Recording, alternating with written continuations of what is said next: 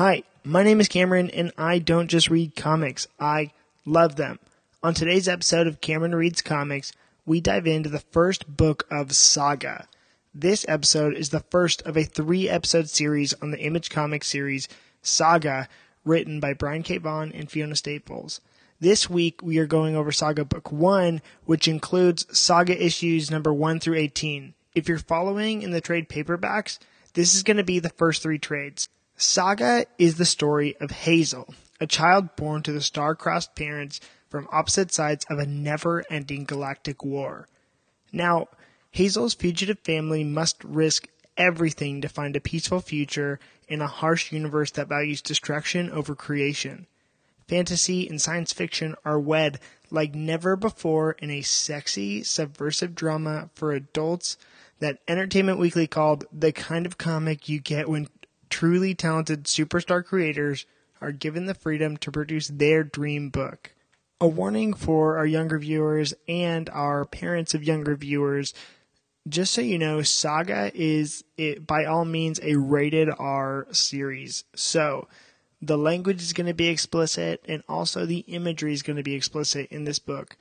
I do not recommend reading this unless you are of the age 17 or older. So, you have been warned. I am giving you your spoiler warning for Saga. If you have not read this series, we talk about major spoilers in our readings, so you have been warned. Now, here is a quick summary of what happened. The series leads, Alana and Marco, are 2 lovers from different worlds, whose people are at war with one another. Alana comes from the technologically advanced Landfall, the largest planet in the galaxy. Her people have wings on their backs. Marco is from Wreath, Landfall's only satellite moon, whose people wield magic and have horns on their heads. As Landfall and Wreath were planets at war, Alana and Marco met when she was assigned to guard him in a prison on the planet Cleve after he became a prisoner of war. They escaped together 12 hours after the meeting, bonding over the written works of author D. Oswald Heist. They became fugitives on the lam. Alana gives birth to their daughter Hazel, the first child with both horns and wings, who occasionally narrates the series. Alana and Marco are pursued by members of both of their planets, the Wreathers and the Landfallians, because of the perceived betrayal of the 2 fugitives. On Landfall, Prince Robot IV is assigned by his father to capture Hazel, as well as a counterpart from Wreath, a mercenary named The Will, with his companion Lying Cat. After a run-in with a freelance bounty hunter and The Will's girlfriend, The Stock, Marco is left incredibly injured. In order to save his life, the ghost of a dead girl named Isabel is bonded to Hazel, and the 4 of them escape Cleve before being joined by Marco's parents, Bar and Clara. Marco's ex-fiancée from before his time in war, Gwendolyn, joins the Will's hunt, as does a 6-year-old sex slave rescued by the Will and Gwendolyn, who takes the name Sophie. The family later takes refuge at the home of writer D. Oswald Heist, where they first come into contact with Prince Robot IV and Gwendolyn. By the end of the story, Hazel has begun to walk.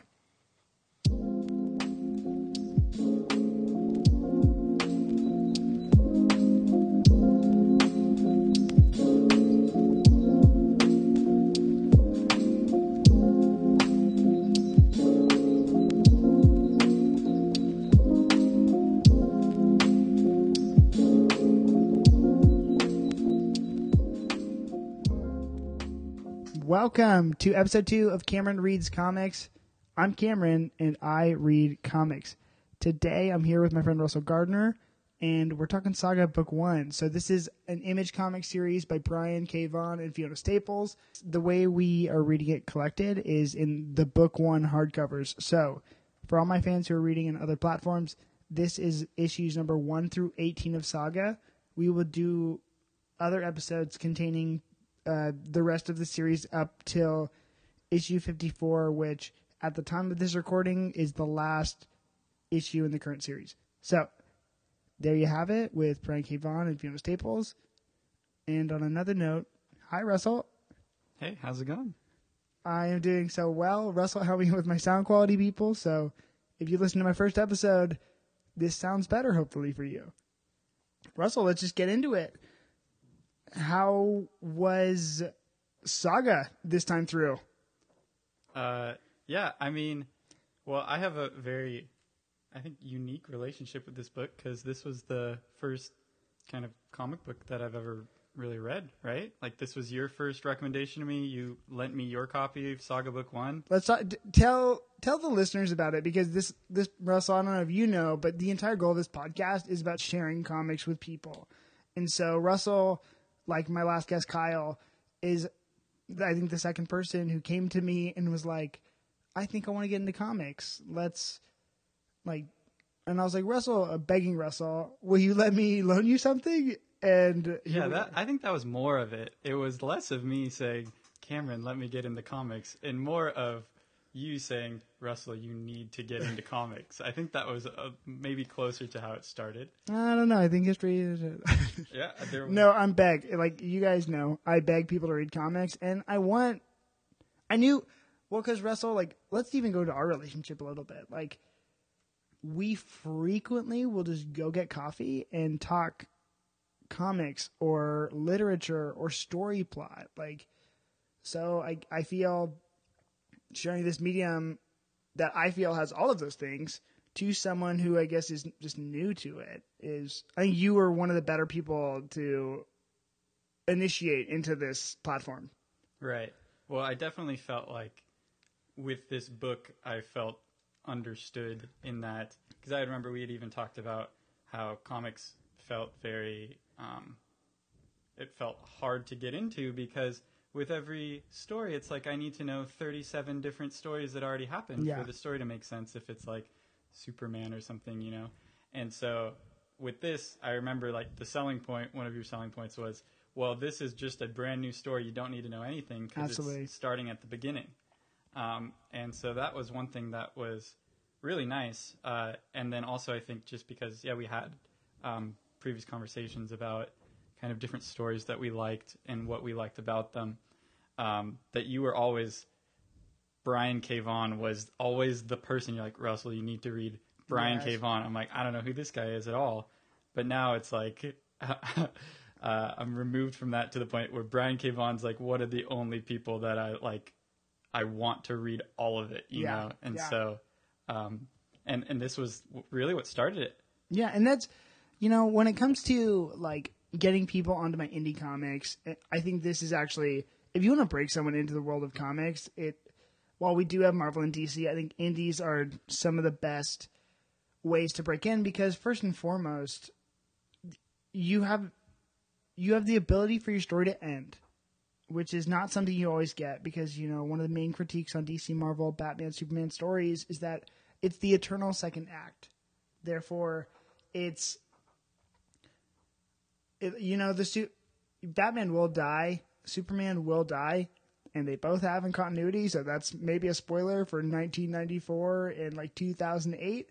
But as you've seen in the current monthly issues, they're back. So it's always about, how they're going to, face the threat, come out of it, and then face another threat right back to back because that's monthly comics. But something like an indie book is you get initiated into this character at issue number 1, and then you get to keep going into that. And so that's something that's very special about these stories. And I think I also think that something like this gives a lot of credibility to new readers too, and even the medium, because I think, and you can attest to this too, when I gave you this book, I'm not preaching this is men in tights and capes. These are humans with real dilemmas and real stakes.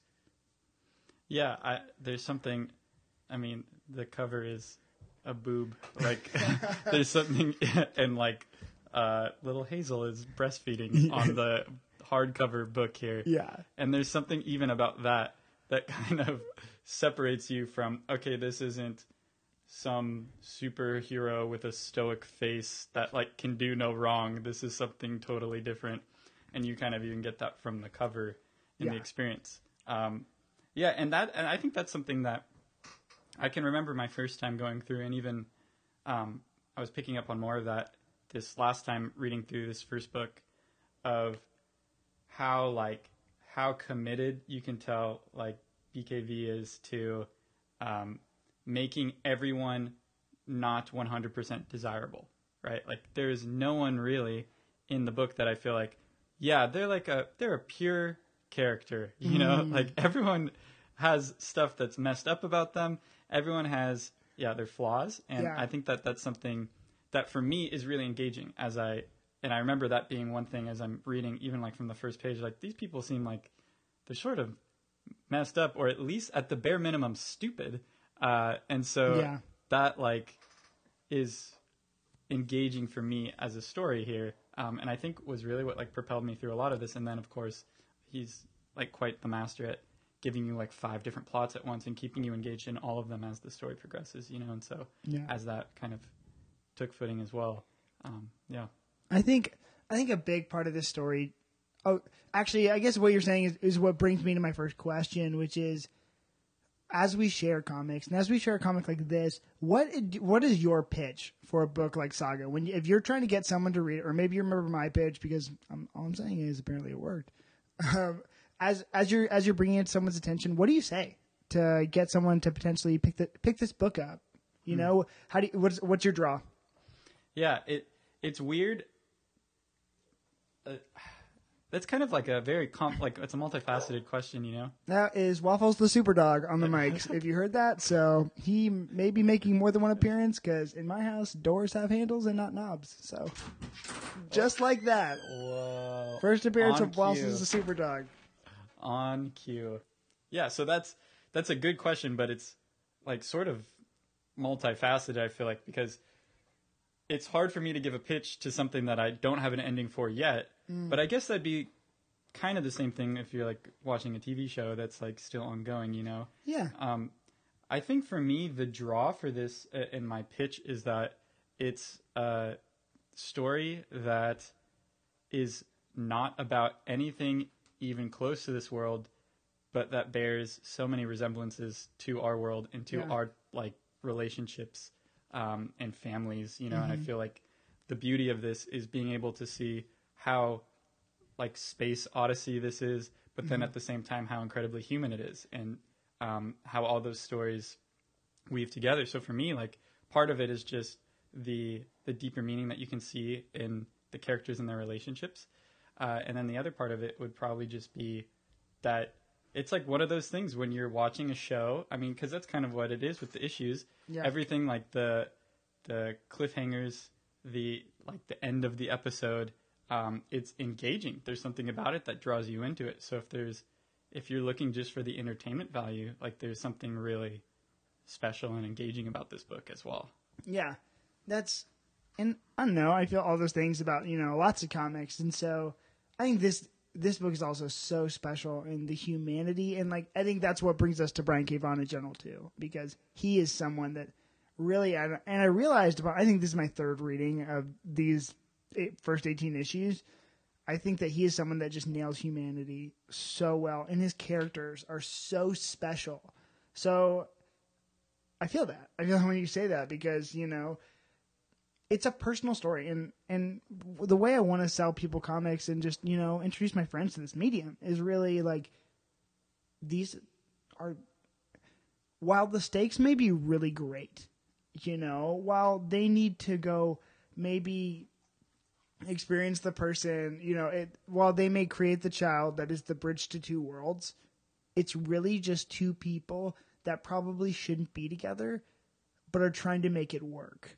You know what I mean? And so I think that's something that this nails. And there's so many people that can relate to that. The special moments aren't necessarily like traveling through space and all this stuff. You know, it's really, okay, we are at D. Oswald Heist's house reading together, and that's a very important moment. Yeah, so one thing when I was reading this through that I was noticing is, and I think probably what was it was such a welcome companion to me alongside my entrance to comics, because what's so beautiful about the beginning of this book and how all the characters develop is everyone's strangers, right? Yeah. And so I almost felt like, for me, I'm a stranger to this medium, but everyone in the story here, they're all strangers. Even Marco and Alana, they are relatively strangers to one another. Oh, and even 18 issues into the series, they're still strangers to one another. Right, they're still finding out things about each other that you're like, you probably should know this about the person that you're married to and have a baby with. Yeah. But I think that's what really is it draws you in is you are learning things in real time with the other characters learning things. Yeah. Like you are a stranger alongside them, learning information about the characters, and it just is very natural, and there's nothing like mechanical about the way he's revealing information to you, because everyone's figuring out the information, reader included, simultaneously. And on top of that, like I really just applaud both Fiona Staples and Brian K. Vaughan, because the way he writes dialogue and the way that she draws those expressions and the panels kind of in between what's happening is really how you see comics happen and relationships happen, because I think that's what comics are, is just, what happens in between the panels. And so they're doing very fluid writing and very fluid human, or I guess alien interactions that feel human, Right. Yeah. And there's something really engaging about that, especially, again, kind of going back to, I love the whole idea of Marco and Alana have this child and they really have no idea how to take care of it. Oh. And they're clueless. So they're strangers even to childbirth. And then when Isabel comes along, she has to literally she looks like she's like a teenager or something, and has to guide Alana through like how to burp her baby and stuff like that, because Alana's clueless. Yeah. And I thought that was so kind of funny. One thing which I don't know if this was intentional or not, but one thing I was pondering as I was doing this read through is that their child is named Hazel. And I have a niece that's like a year old right now who has beautiful eyes. And I have a sister who is a pediatric doctor and is quick to inform me when I'm like, wow, her eyes are just so beautiful.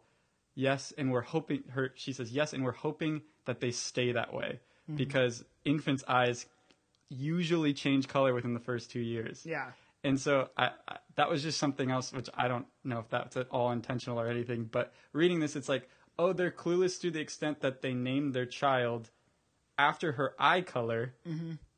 But like, I don't know, who knows how alien eyes work, but it's like, maybe her eyes changed color, and it's like, you guys didn't even know that because you don't know too much about this child that you're raising, and you didn't even have, obviously you didn't have a hospital or whatever, you birthed her in an auto shop. So yeah, and I think this story too like does a really great job about like, especially within the characters that we experience in Marco's parents and him being a parent, and how they're going to change the way they raise their children, like based on their interactions so far. Like you see, I think going into one of the most important, I guess, really forward in the book, when Marco's father dies, you see,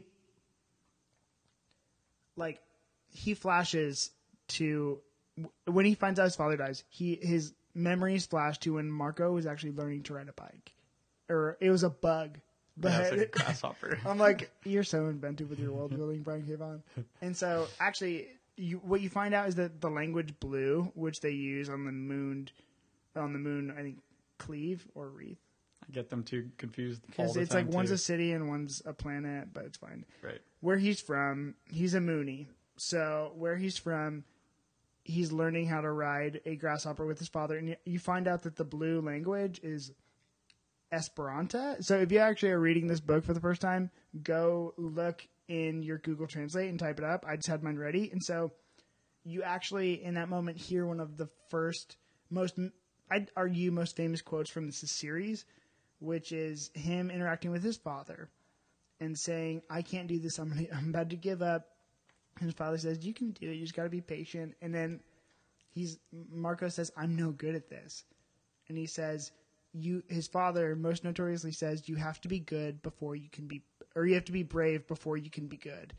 which is something so beautiful that you see a moment between his parents and him that he can actually share with his daughter, which is super special. And it gets me excited, when I read, and I'm like, oh man, it's super good.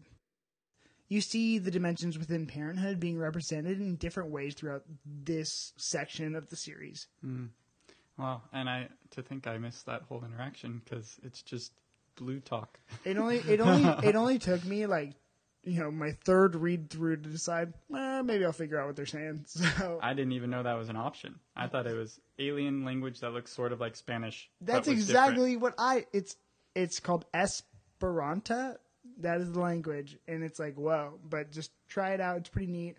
Because the words sound cool when you read them too. So I'm just like, wow, that's kind of cool. Yeah, I thought he just because a lot of the words are Spanish enough to where you can get what they mean if you really look into them. But I did not know that was a whole thing. You learned it. I'm so glad that I was able to teach you something. Okay, and my next question is, do you have a favorite character in this series? That's Waffles the Super Dog. Yeah, my favorite character is probably Waffles. Right? Yeah, that's it. That's a good question. I was kind of thinking through that as I was doing this read through because just thought of things that he would ask and stuff, and so people I was drawn to. And what I was noticing was that I think there are characters that there's different I don't know if I have a favorite character. There's different things that I really like about certain characters. Mm-hmm. So I'd say I'm really drawn to the central two characters of Alana and Marco, and I really like how they are portrayed as characters. So I really like them, and there's part of each of them that I hate, and I like that I hate them, and because it kind of humanizes them. Yeah. But I guess the one non-central character that I really like is Isabel. I love Isabel. Really? Yes. She's so rarely in this, too. Yeah, that is kind of true. Yeah, and I really don't. Maybe part of it, too, is she feels safe and trustworthy, part of it, because, the Brian K. Vaughan really doesn't let you trust even Alana and Marco, right? You have all this stuff of Marco's history, and you have people saying things like, oh, well, if you've heard the things he did, before, okay, Marco's done some crazy stuff. Who knows what that is? And kind of the same with Alana, right? You even have, I think one of the Hazel narrations says, I don't know how many people my mom killed, at least before she had me. It's whoa, what's happening? But with Isabel, there's something about her that she was a victim. She wasn't involved in the war. There's something innocent about her. She is. You're right. And I think on top of that too, I like that she's bonded to Hazel, and so there's nothing. She's the one stranger that because of that action you can actually trust her off the bat because she has some skin in the game, right? She can't screw you over because she's literally bonded to your child. Yeah. And so there's something about that, just her kind of innocence and purity, and that she's a victim of tragedy, but still is pretty quick-witted and helpful. That I'm really drawn to her as a character. Yeah, and you have to applaud the way that she was bonded to Hazel was actually very special because, she didn't. She could have lied, because she bonds with Hazel at a time where Marco is about to die, and so Alana's looking for a person to trust in this unsafe desert where the stock was murking fools. And she's in danger, and so her only other choice is to merge her newborn child with this ghost spirit thing. And so what you find is that Isabel, I think you're so right, which is not a perspective that I had, is someone who's so trustworthy and wants to take care of this child because she has taken care of children before, which is actually not something this child's own mother has done. So right, she's the most responsible adult, and she's not even adult. She's the teenager. She's not even alive. Like, yeah, she's not even alive. Exactly. And so, okay, my favorite character though. I want to get into this character so much because I realized. Can I guess? Yeah. I feel like because I've heard you talk about that one panel with Sophie so often. No, I already know who it is. What am I talking about? It's Lion Cat. What am I talking about? Right? Lion Cat is my favorite, but it's a little different. Like Lion Cat, it's more of like an iconic image thing. You can't have Lion Cat without this other character. Is it the Will? The Will. Okay. Oh my gosh, I think the Will is so. I pulled out some quotes. I wrote down. Tell me about this. Okay, number one, the Will is super fascinating already because he's a man with a code, and I think the way that he reflects this code and the way that he goes about his business. You see how clever Vaughn is in his writing, especially in the first issue, because you, for the most part, are caught up in everything that happens, and you can see his foreshadowing in the first issue for everything that happens. I think he's a very masterful, like, pacer and plotter of his writings, because you have someone like the Will, and in issue 1, he says, "What kind of assholes bring kids into worlds like these?" Because he's getting hired to scout for Marco and Alana. Right, yeah. And it's like, 2 issues later, he has Sophie. Basically, he's someone who's like, very violent. If anyone is less likely to have a kid along their journey, I think this is the Will. And I think he's also so interesting because he's a man with a code. He's going after his bounty. He's in love with a woman, and he wants to be with her, but it's not working out. And then she dies. And so he tries to finish his contract, but he wants to give that up. And then when he goes to Sextillion, the planet of orgies, he goes there to try and escape. And then he gets drawn out of his own business when he meets a slave girl. And you see his code come into one of the best panels of all time, which is when he smashes Sophie's pimp's head with his bare hands. And how unjust he finds. Like, he can't sleep, the night that he has to leave her because he's not allowed to take her home with him, or like not home, but like take her with him to escape Sextillion. And he's like, before I do the rest of my job, I need you to help me rescue this little girl who's like 6.5, who doesn't even have a name. And so. Right. Well, the job is he didn't even want to do the job. He only wants to re-engage so he can have the money to buy her out, right? Buy out the contract. Yeah, and so it's so masterfully done, and even to the point where like he wants to let himself go. You know what I mean? He doesn't want to be lassoed into the world that he's a part of, but he's drawn there so naturally. And so I think his arc, what you see with him and Sophie, is so fascinating because what could have been a Jason Statham kind of character is a man with a code that he just can't break no matter how bad he wants to, because obviously eventually he does go back and rescue Sophie, and then on top of that he brings her in and he gives her a name, which is not something to be overlooked, and obviously that's what brings into spoilers what my favorite moment of the entire arguably series is with Sophie and Lion Cat. But when it comes to Sophie, all of his guards are down because he just wants her to be safe. Like, there's a great panel in issue number 10 where he's getting really pissed at Gwendolyn, who is arguing, and he's like, okay, I'm like, I can't hang with you right now. You're pissing me off. He's about to hit her. And Sophie comes up behind him. He says, "No hitting. That was a rule." And he doesn't, even though how viscerally and badly he wants to. And so I just think that you see that in that character, and it's so special, And so I'm so drawn to him because I'm like, wow. And then you see what happens when he follows his code to a T, Yeah, and he has probably some of the more redemptive moments.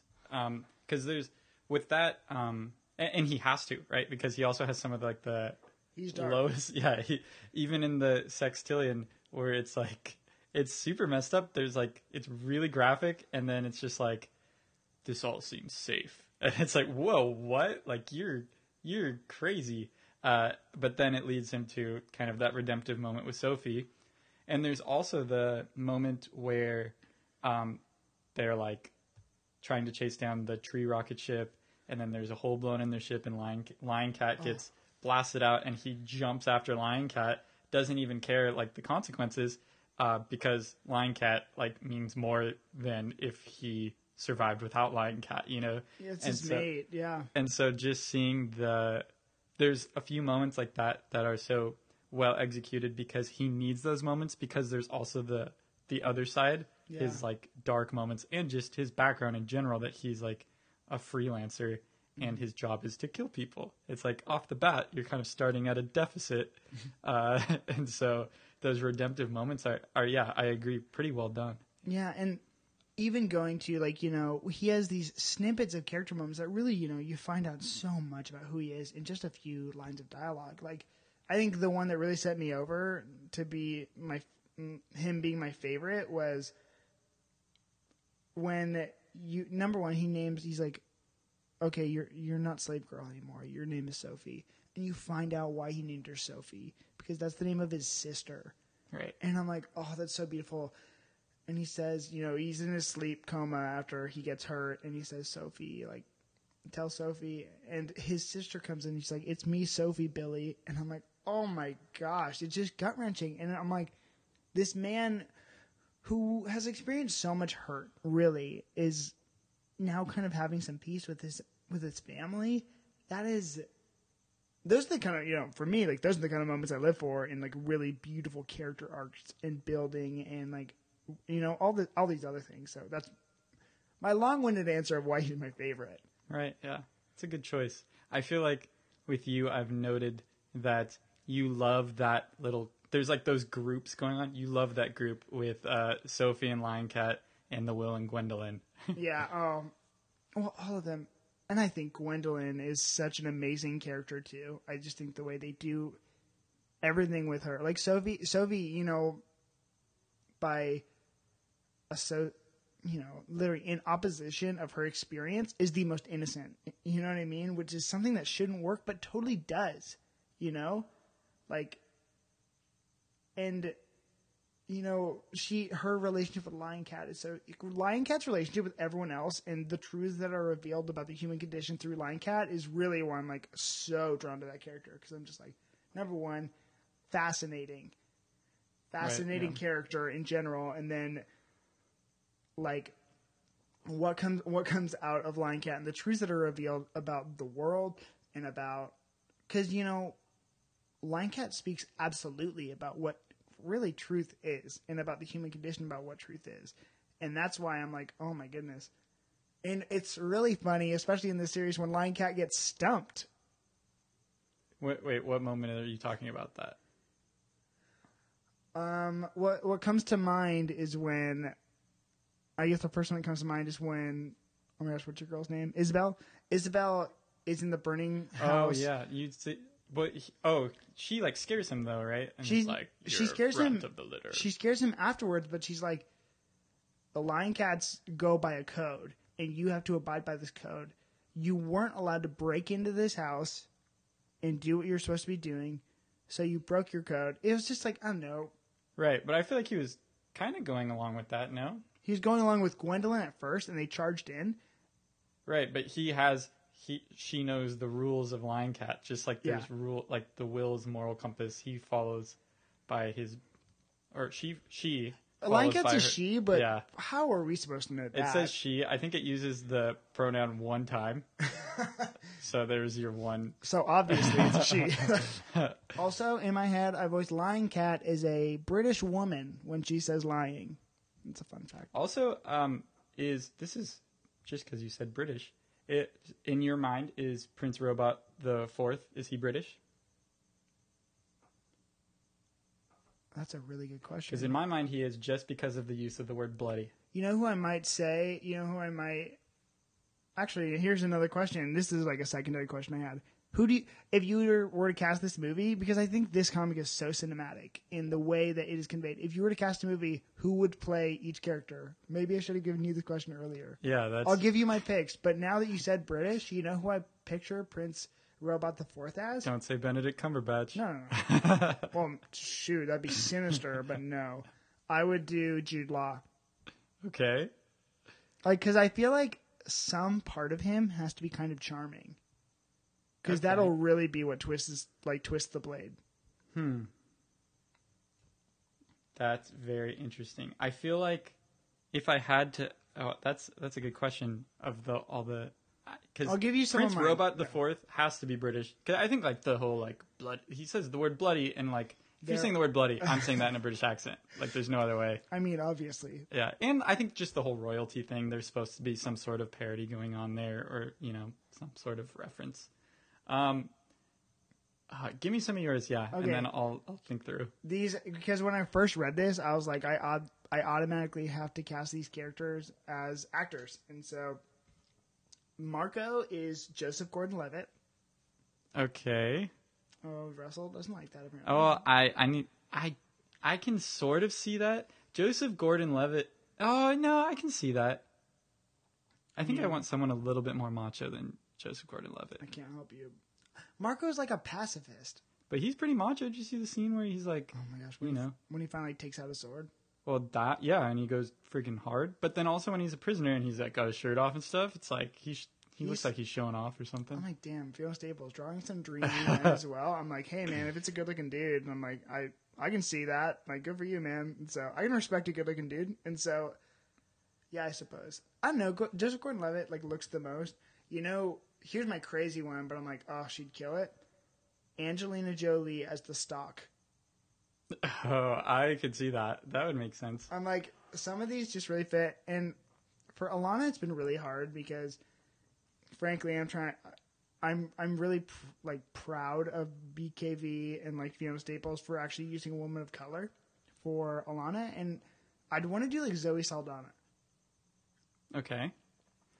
But I don't know. I feel like if I thought about it harder, I could find someone better. Right. Personality-wise, Alana reminds me a lot of like Anna Kendrick, sort of, because they're like That's interesting. kind of like sassy and sometimes annoying, and but there's like definitely the draw there. I don't know. That's like impulse. You Yeah. ask me who should be Yeah. Alana, Anna Kendrick, but I gave Russell like, who's your favorite character? Like to think over, and now I'm like, okay, but if we were casting a movie, this is a way harder question. note to self: I learned what I ask you ahead of time. And then the Stock. I think The Will would actually be really great by Jason Statham because I want to see his range because I know he plays the hardened dude in every movie, like the badass. But Right. I want him. The Will is someone who's also just like so soft, and that's why I think that and I've talked about it extensively. I think that's what needs to be shown in The Will. Yeah. And Sophie is the little girl from, what's it called? The Florida Project. I don't know if you've seen that. Nope. She's Mooney from The Florida Project. That movie's amazing, and that young actress is amazing, and I can't get over that. Maybe you watch it. That's my recommendation for the day. Okay. That's for the listeners and for us. Yeah. Yeah, I don't think I can even engage with this question beyond my Anna Kendrick. And that is enough for us. Yeah, because I'm trying to like think of like. And you liked Angelina Jolie as the star? I did. That seemed like a pretty good call, because it's like, yeah, I don't know. The Stock is If she like, can pull off Maleficent, I feel like it's kind of in the same weird monster range. I think she's so. It's weird to say about like a non-existent character, and maybe this is just another thing this comic does well. But like I think I find this Spider Woman like so seductive, and so you kind of really understand why, I guess, to make a pun, the Will is caught in her web. That was like just what came to my head, and I was like, well, no pun intended, but I suppose just own the pun that was intended. No, you already committed to it, so here we are. Okay, here's my next question for you. In this volume, did you have a favorite moment? Yeah, so I feel like I didn't have a favorite moment, but one thing that was like very engaging that I guess throughout, because this is a throughout thing, is the Hazel narration that's kind of going on in the background. Like there's a few moments that are, I don't know, they like kind of got me, and I liked. Which, by the way, before we get into this, how old do you think Hazel is when she's narrating? I think she's really old. I think Hazel's like, honestly, I really believe in my soul. Like the last issue is going to be Hazel as a grown woman, maybe reading this to her kids. Okay, I can see that. I think if we understand anything, it's that Hazel lives through the whole thing. Well, yeah, but you have to ask yourself, because she does have the part where she says, "Thanks to these two, I get to grow old." She like says that. It's like, oh. Mm-hmm. But then part of me, when I'm reading the narration, she feels like she's not old. She feels like she's like, I don't know, not that old. Because when she's like narrating, I don't know, like even, because one of my favorite little tidbits was when Alana, you have the meeting of Alana and Marco for the first time, and like she visits him she's supposed to go make sure he shuts up because he's in his cell and he's like being naughty or whatever, and so he like has this moment of like, peace be unto us or something, right. And then she just like smacks him in the mouth with the butt end of her gun, and she's like, no talking.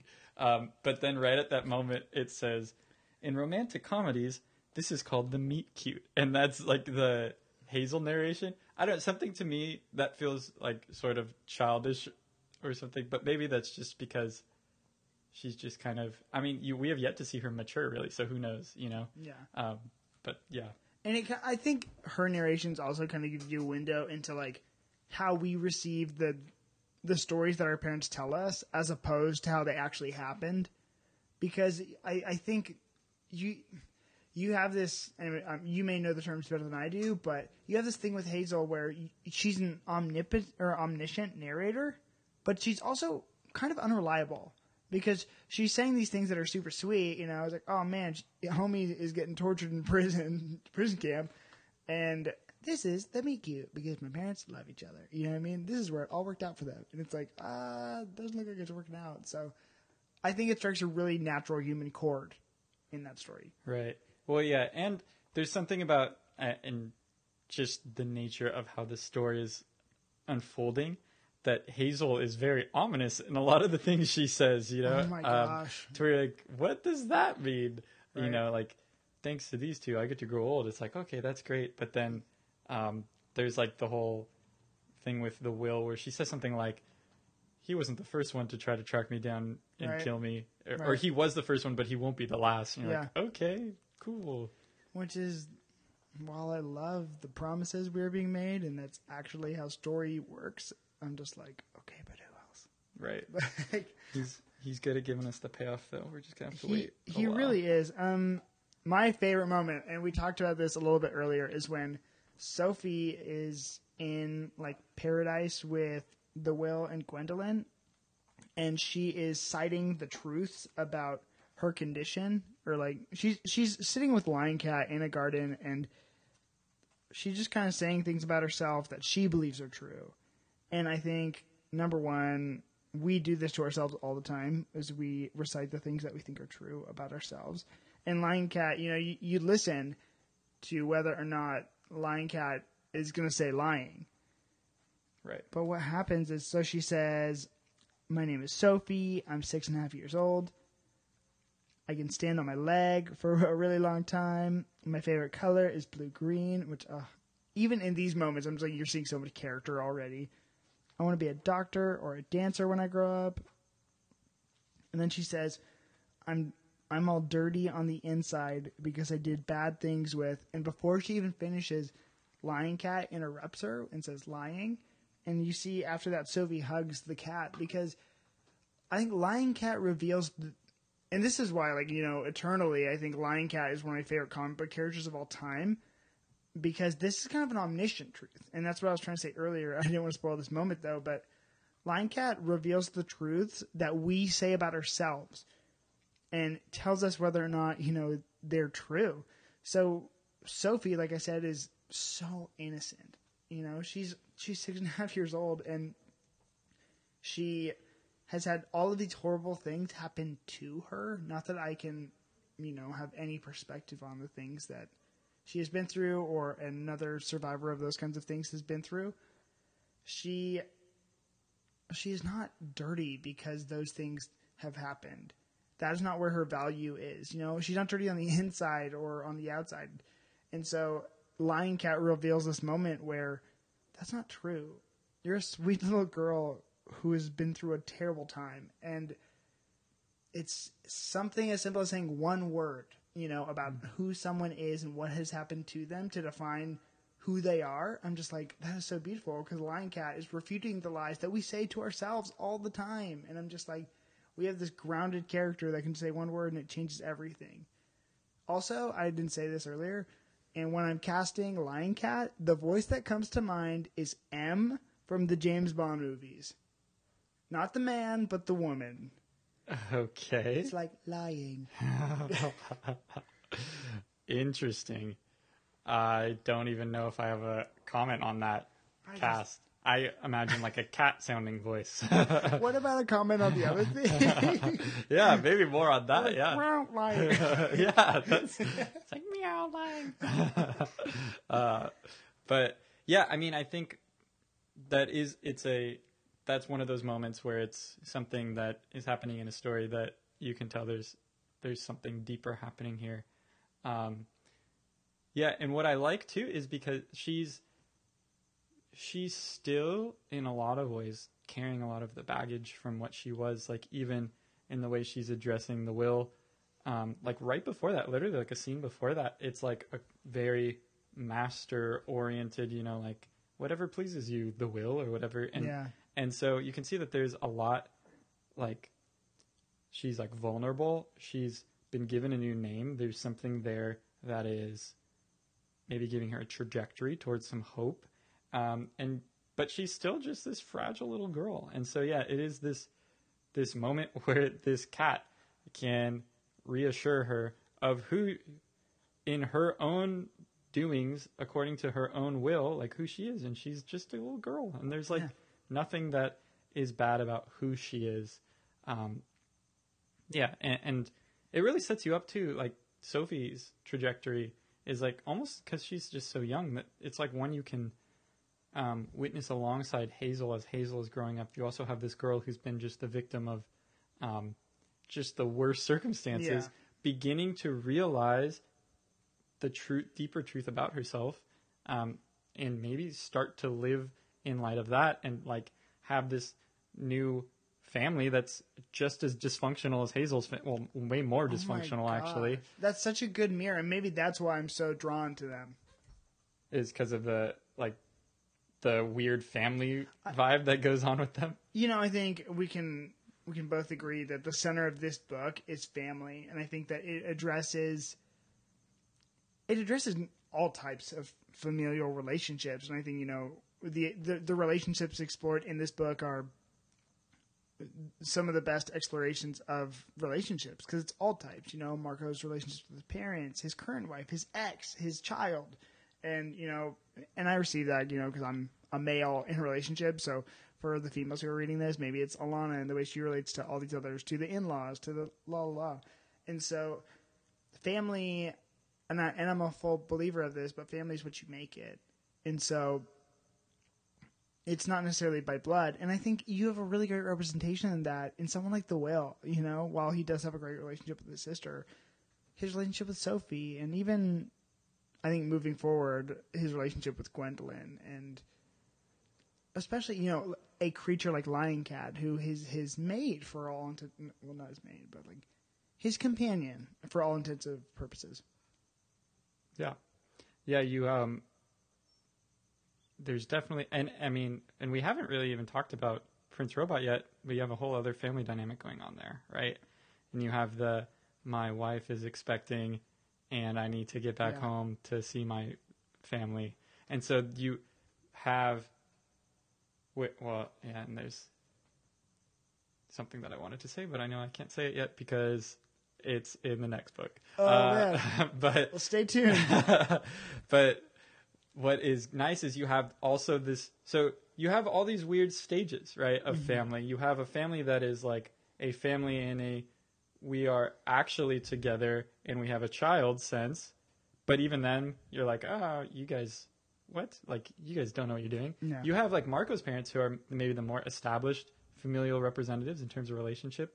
But of course, that's pretty short lived here. Yeah. And then you have, the Will and Gwendolyn, but they're not together. They just have the whole, they're both into each other, but they're not together, and they punch each other sometimes dynamic going on. That's so funny. But then you also have the weird, like, estranged family, I need to get back to my wife dynamic with Prince Robot the Fourth. So it's nice. Yeah, no, you're not wrong. And that's interesting. Prince Robot the Fourth. That's how we should say that, huh? Yes. Not Prince Robot. Something about me Ivy. very like, well, Prince Robot 4. Like, I don't know. There's something like that's You're right. more It's robot-y more about British. that. No, it's what?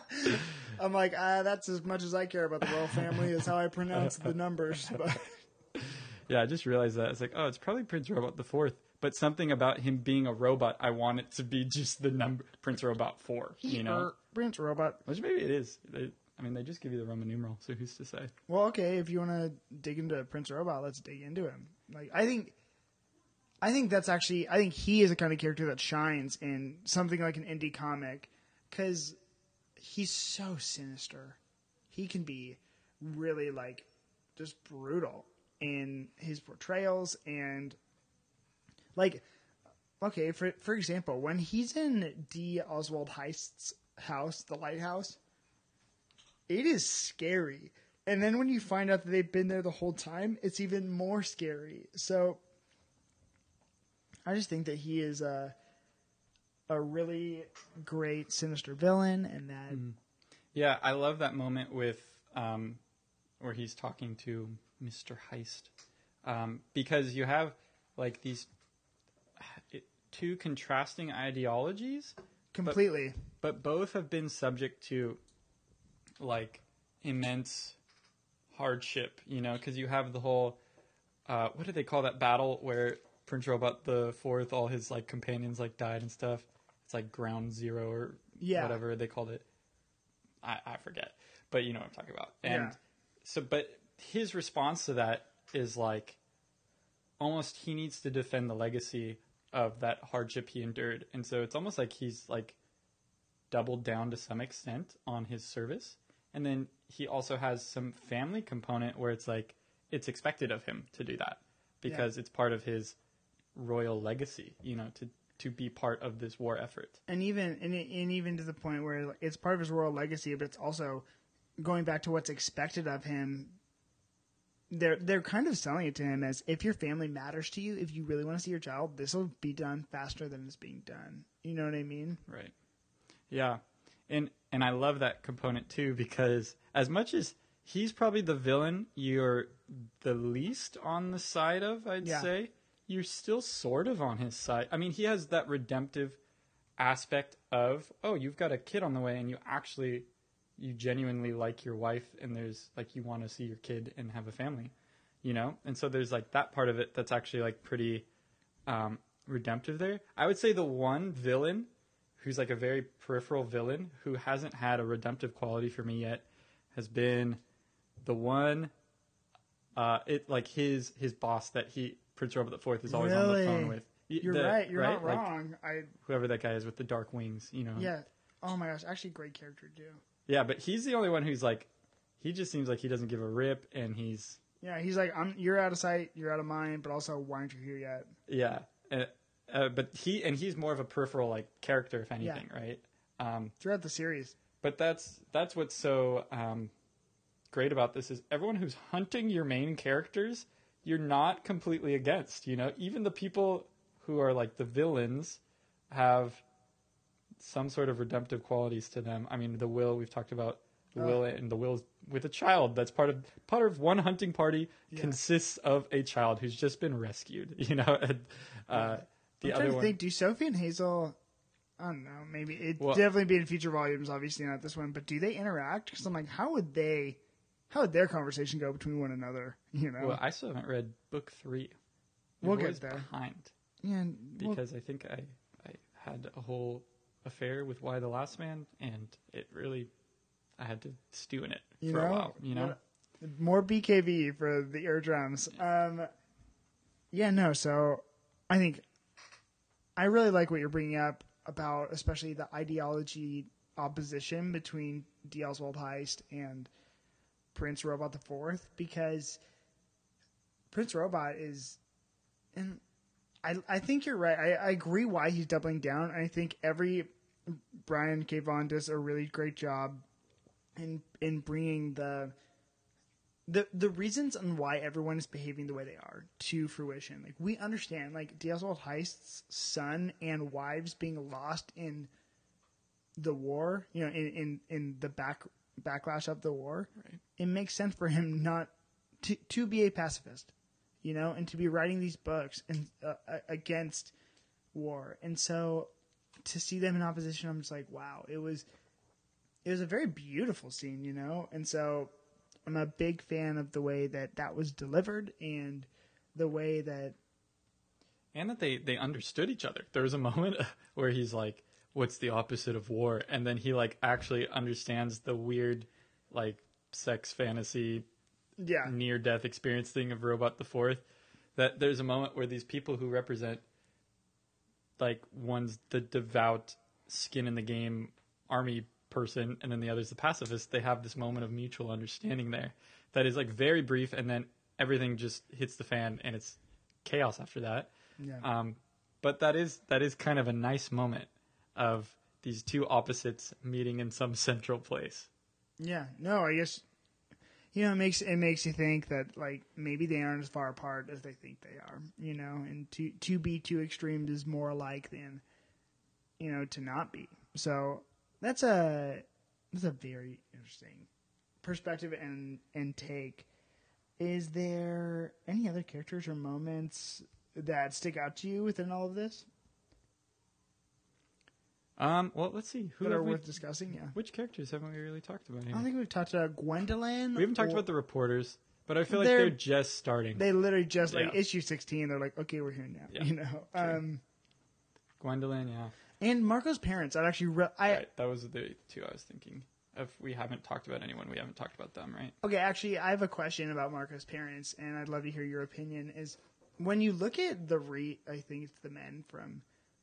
Because she's from Landfall. The men, I think, are from Wreath. I think that's their planet. And so when you look at Marco and his father, I think both of those men... I think a very special moment is Marco's father's, Bar, that's his name, mm-hmm. Bar's relationship with Alana. Right. And when they're first meeting. And then when you look at Marco's relationship with Alana, too, and who they ended up with, I think the women are, I don't want to step on any toes, but for lack of a better word, the women are more, like, abrasive. They're kind of head first chargers, like, stubborn, and they will go to battle. But the men are so...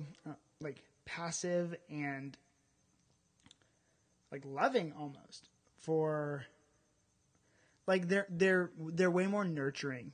And because, like, if you look at Marco, like he's the kind of guy who's like, I don't want to take out my sword ever again.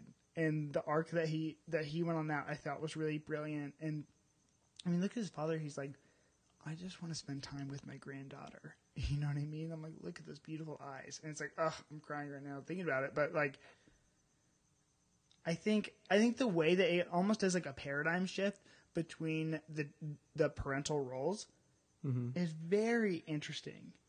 Right. Yeah, I'm with you with the Bar. I feel like with Marco, though, I'm also, like, a little bit like, oh, but you could snap for sure because of the one, like, instance where he's like enters protection mode because mm-hmm. Alana gets like her shot in the arm, right? And then he just like freaking almost murders everyone. Oh my gosh, brutal. And so, but you do see it's almost like he's going a total 180 of what he used to be, which was like really it seemed like and even they give that story of that makes him seem like a zealot even more of when he was a kid. His first memory is like seeing the battle that was fought on his homeland and all of his like ancestors that died.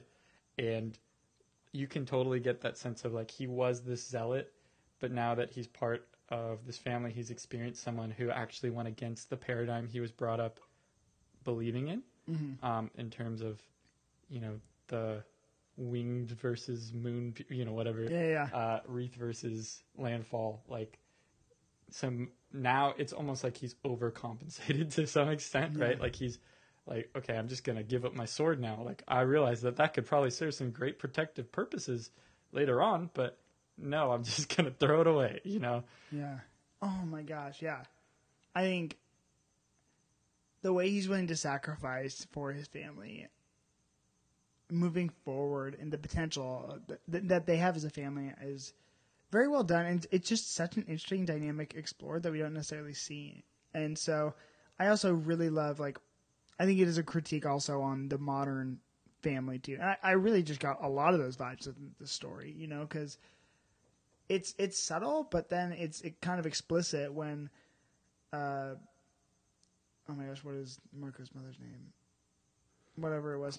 Clara. Clara critiques Alana on what she's going to do. She's like, oh, are you just going to stay at home, be your mother's maid, or be your daughter's maid, or are you going to go take your place in the workforce? Which, you know, I applaud and progressive, like, obviously. And so I'm like, hey, yeah, you're right. You probably should. But that, I don't think. But then Alana makes a really great point where she's like, wow, her response is great. She says, that's very progressive and also incredibly offensive. Who are you to tell me how to be the right kind of mother to my child? And I applaud that. I applaud both perspectives, you know? So. Yeah. And it's also like, well, like the child's grandma, like, you know, like. Dang, I didn't think about that. I'm like, checkmate. Yeah, but it's that is true though. Yeah, that's funny. That is a good. Yeah, the relationship, and it's sad. You do feel like, going back to the Bar and Alana, that they actually, I mean, they had something bonding in their, you know, hour and a half long relationship, that they knew one another, because she was the only person to know that he was on death's doorstep. Yeah. And there's something that's like powerful. To me, that almost felt like that was her initiation, like, into the family, like the acceptance of the grandparents almost, because Bar actually doesn't have enough time left to care about the pettiness of you're on the other side, whatever it is. All he cares about is, I have a grandchild. I have less than a month to live. I don't care. I'm going to, like, put a spell on you to make you go to sleep so I can hang with my granddaughter. But that's such, like, a beautiful moment of, like, her initiation almost into the family, at least you get that clear sense of acceptance by Bard, and it, like, right away, because he just doesn't have time to deal with the pettiness of anything else. Yeah.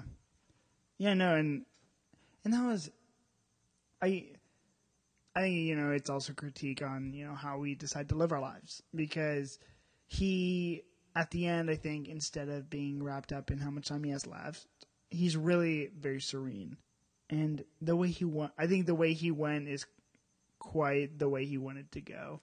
And, you know what I mean? He died protecting his family, looking into the eyes of his grandchild, and he felt fulfilled by that. And so, and also, you know, it goes into, I think, the exploration of Clara and D. Oswald Heist's relationship. I was actually really pro that, and it was like, yes, it only took a couple weeks to get there, but I think that she did have time to move on, and she could have, you know, done that for herself and done that for him. But, you know, it's... Yeah, and I love the Isabel dialogue when she's, like, trying to egg on Clara, too. Yeah.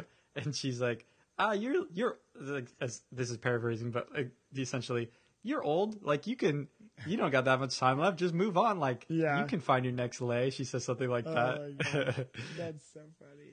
It was really, really, really well done. So you know, I'm happy for them, and I like that story. Like, so I guess, you know, this is where we're winding down, but I think, what would you actually rate this volume out of 10 stars? What would you rate for new beginners and for, you know, on a who should read this, why they should read this list? Yeah. I mean, well, I can remember reading this like for my first time as my first comic, and I think like I read it within a week, and I like immediately got book 2 from you and read that. Like I remember that pretty distinctly. You're a lucky guy because I had to wait forever for book 2. But for that, at least for like a new beginner, I think this is like, I mean, and again, my comic experience is so limited, but it was like a 9.5. You know, like Yeah. it was so thoroughly It's so engaging good. and enjoyable, and again, like really, it partners with you on the journey to get to know these new characters and everything. So as like a beginning comic book, it was 9.5. Great. Well, we'd love to hear that. And so this is an adult comic that you can recommend to your friends. I would probably rank it